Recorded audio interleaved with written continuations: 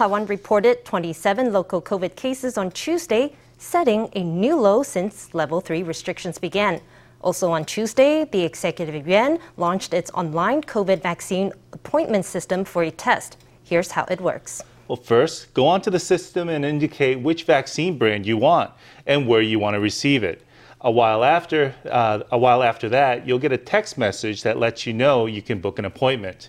This booking system will first be tested on 2 priority groups in Jinmen, Matsu, and Penghu. This centralized online appointment system basically replaces the paper version. Regarding the 9th and 10th priority groups, once there is sufficient vaccine coverage for the previous priority groups, once enough of them are vaccinated, we will activate the reservation system for the 9th and 10th groups. The Cabinet has launched an online vaccine appointment system. Registration is now open to the 9th and 10th priority groups, which are people aged 18 to 64 with high-risk rare or serious illnesses and adults aged 50 to 64.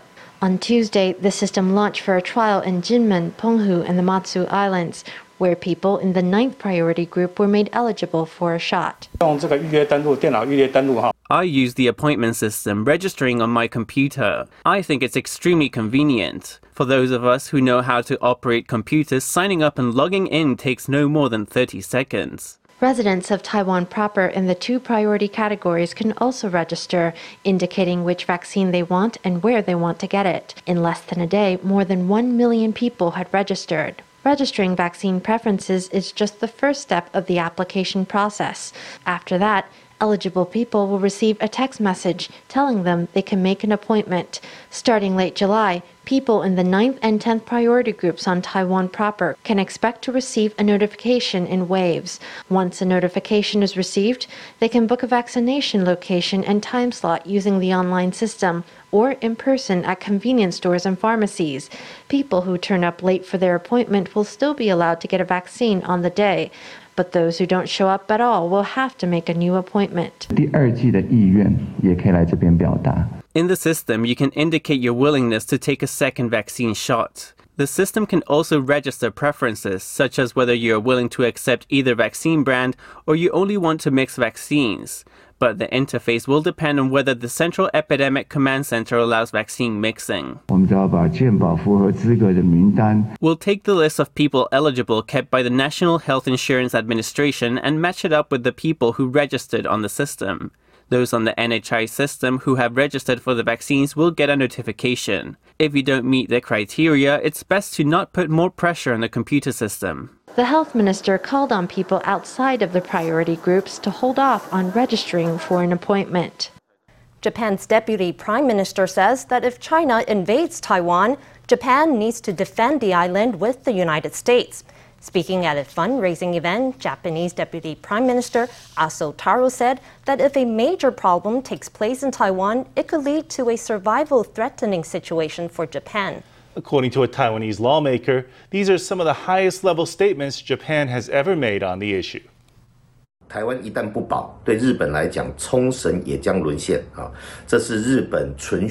Once Taiwan is no longer safe, Japan's Okinawa will also fall.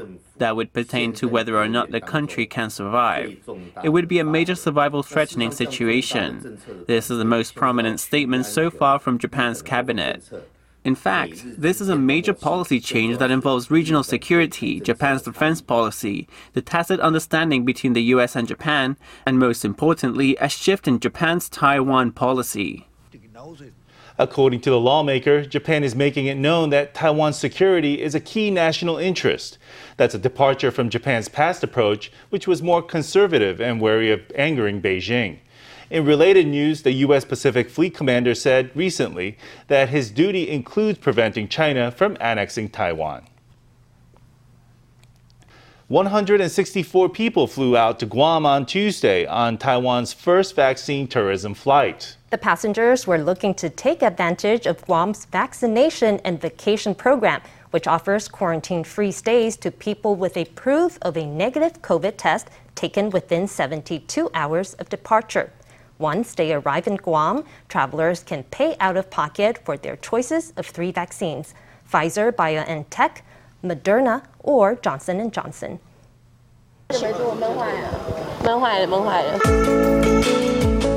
This is not a drill. People are actually going to Guam. The island offers fantastic diving, plenty of sunshine, and COVID vaccines. 就潜水，对，还要打疫苗。 I want to go diving and also get vaccinated. I want the Moderna vaccine. I'll see whether I can get the second shot after coming back to Taiwan. If I can't, then I'll just go abroad again. 我们老家在泸州那边双北，然后就是 My family's home is in Luzhou in Greater Taipei. I want to get a vaccine to be better protected. Only then would I dare go home. I haven't been over there in more than 2 months. To attract vaccine tourists, Guam has waived quarantine requirements for travelers with a negative PCR test taken within 72 hours of departure. Once there, they can get a COVID vaccine of their choice, Johnson & Johnson, Moderna, or Pfizer, before immediately getting on with their tropical getaway. The tour operator said it thought Johnson & Johnson would be the top choice among travelers, but only 23% picked the one-dose vaccine. Some 34% of travelers chose Pfizer, and 38% picked Moderna, which is also rolling out in Taiwan. Their choices reflect how confident they feel in the vaccines. They may come back to Taiwan and follow the CECC's priority arrangements to get their second shot. I'm staying for longer, maybe a whole month. I'm getting Pfizer. It requires a wait of 21 days between the first shot and the second, so I can get the second shot too. The tour agency had initially offered only 5-day packages, but seeing heated demand for longer stays, it launched trips of up to 22 days too. 80% of all slots are already sold. The 22-day itinerary costs only about half of what it would cost for foreign nationals to get vaccinated on the continental United States. In the U.S., anyone over 12 years of age can get the Pfizer vaccine. The policy has prompted entire families to fly from Taiwan to get inoculated in hopes of attaining protection and peace of mind. A U.S. automaker's medical donation has arrived in Taiwan. A plane carrying more than 100,000 masks and 10,000 isolation gowns touched down in Taoyuan today. In addition, the automaker's primary Taiwan dealer donated 2 ambulances equipped with negative pressure cabins. The donations were for the Taoyuan city government, and they will go to support frontline medical staff. This is the first time a U.S.-based multinational company donated medical supplies to a local government in Taiwan. A plane crossing Taiwan's sky gently descends onto the runway. The cargo door goes up, and big cartons of freight are lowered carefully to the ground. Their contents are medical supplies donated to Taiwan. A well-known international automobile manufacturer donated N95 masks and protective clothing. There are also ambulances. The headquarters of this international automaker worked with major companies in pharmaceutical logistics to make this happen. I think that this is a kind gesture that will make an impression on the people of Taoyuan. There are 108,000 N95 masks, 10,000 isolation gowns, and 2 negative pressure ambulances. This medical donation is the first from an American multinational company to a local government in Taiwan. Not only is it a move to help, it's also an expression of gratitude. When the epidemic had been especially severe in North America, I was asked by the company to see what assistance Taiwan would be able to provide. We were very honored to receive the strong support of the national face mask production team. Last year, we sent more than 10 mask production lines to the automaker's headquarters in the U.S. Now, Taiwan has a lot of COVID-related needs. Its primary Taiwan dealer contacted the U.S. headquarters, and these supplies were donated. I also want to thank EVA for waiving the various shipping costs. Last year, during the worst of North America's epidemic, Taiwan donated mask-making machines to help. Now, as Taiwan battles its own COVID outbreaks, it's getting a helping hand from those it supported before. With the pandemic stretching on, people and countries are coming together to help each other get through. Well, the electricity grid came under heavy stress on Tuesday as sweltering temperatures sent power demand soaring. The day before, the operating reserve plummeted to 6% when a generator broke down at Kaohsiung's Dalian power plant. Taipower says that a yellow alert, which indicates operating reserves of 6 to 10%, will be in place until Friday. It said that measures would be taken to ensure the stability of the grid.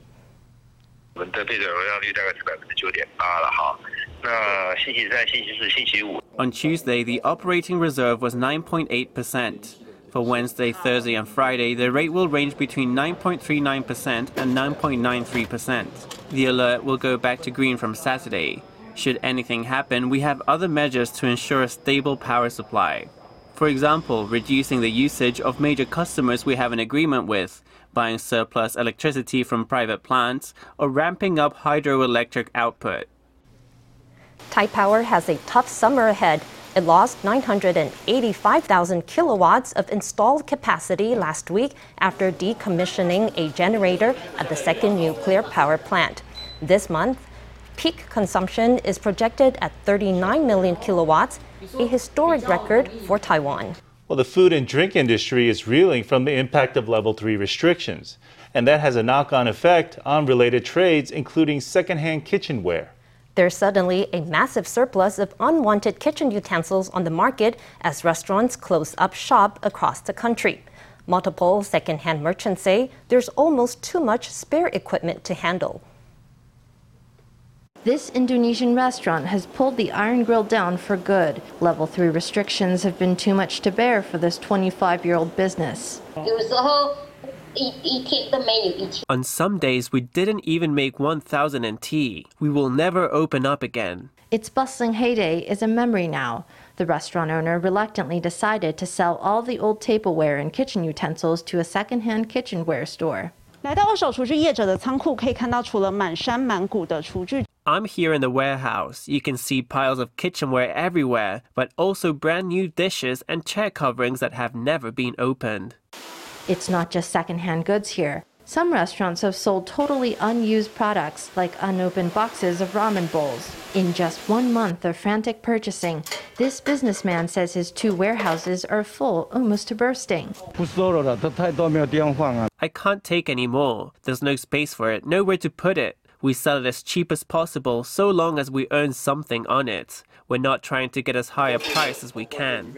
Another tableware merchant is in an even tighter conundrum. He's told us it's been impossible to sell anything for the last month. The warehouses are all full and almost all the restaurants are fully stocked. Lots of restaurants have collapsed. I sort through everything offered to me now. I don't take really old things, only the new stuff. With many businesses folding and no new eateries opening to take their place, there's a glut of unwanted kitchenware flooding the market. These sellers hope the public's appetite for chef-made food perks up again soon. A restaurant in Taipei has taken to making free sushi for hospital workers to get through the summer. The Teppanyaki eatery was hit hard by the start of the Level 3 restrictions. After deciding the losses could not be recouped by takeout, the boss got creative. Chefs now make hundreds of sushi portions daily to be given free to frontline workers across the city. Sushi rice lies on the board. Then it's flipped and filled with teriyaki pork, egg, and cucumber to roll into temaki. The fresh delicacies are heading straight for the local hospital to perk up frontline workers. Each box is brimming with delicious fresh sushi, a welcome treat for staff at Taiwan Adventist Hospital. We're very grateful to them for giving us this handmade sushi. In a moment, we will give it to the most frontline workers to brighten their spirits and give them energy. We're so thankful. Eating in has been strictly forbidden since Level 3 came in. This high-end teppanyaki restaurant in Taipei's Da'an district found itself suddenly out of business. The boss decided that takeout could not make up for the restaurant's losses, so why not turn to a more charitable project? Our restaurant used to focus on fresh ingredients and great service. Our hot pots and teppanyaki are not suitable for takeaway. Recently, the boss has said he's concerned about our livelihoods, so he arranged for us to make some sushi for charity. This pandemic has come so suddenly. We've been caught unawares, so we've all been impacted hard. We're counting our losses in the millions. We were thinking and decided to use our resources to contribute and serve the medical workers. We've got a great landlord, and we've got some reduction on the rent here. Right now, the monthly rent, even at half price, is upward of 500,000 to 600,000 NT.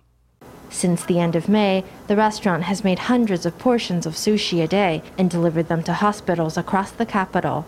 It's a gesture of generosity and a way to keep smiles on the faces of restaurant workers, too. While Level 3 restrictions continue, it's important to keep animals safe and healthy. We all want to keep pets from spreading the virus. But some pet owners are adopting dangerous methods. Vets say dogs and cats should never be put in face masks or sprayed with alcohol. Instead, you can wipe them gently with a wet wipe or a weak disinfectant like hypochlorous acid. Everyone is staying at home a lot as Level 3 continues, but for animals, getting out for a walk is a must. Some dog owners have been spotted putting masks on their pets during walkabouts. That's a very bad idea. Both dogs and cats can get hurt if they get too hot. They often breathe with their mouths. If you cover their mouth, they may not be able to breathe. They could easily get heat stroke or heat exhaustion. Dogs and cats regulate their temperature through their mouth, normally exhaling 30 to 40 times a minute. If their mouth is covered, they may hyperventilate, exhaling hundreds of times a minute, with potentially disastrous consequences. Other pet owners have tried spraying their animals with disinfectant alcohol, but this is also a big no-no. There are mucous membranes on their eyes, ears, mouth, and nose, as well as on their anus and genitals. If you spray alcohol directly on these membranes, it will sting and the dog or cat will feel pain. When I go out, I put him in a coat, and actually when we come home, I take the coat off, and as we come in, I wipe his feet. But we don't spray him with alcohol because it's not very good for dogs. This dog owner is well informed. She uses wet wipes to clean her dog after going out and leaves the spray on the shelf. Vets advise owners to use, at most, a very mild disinfectant on animals. Hypochlorous acid or Cohedan solution are okay.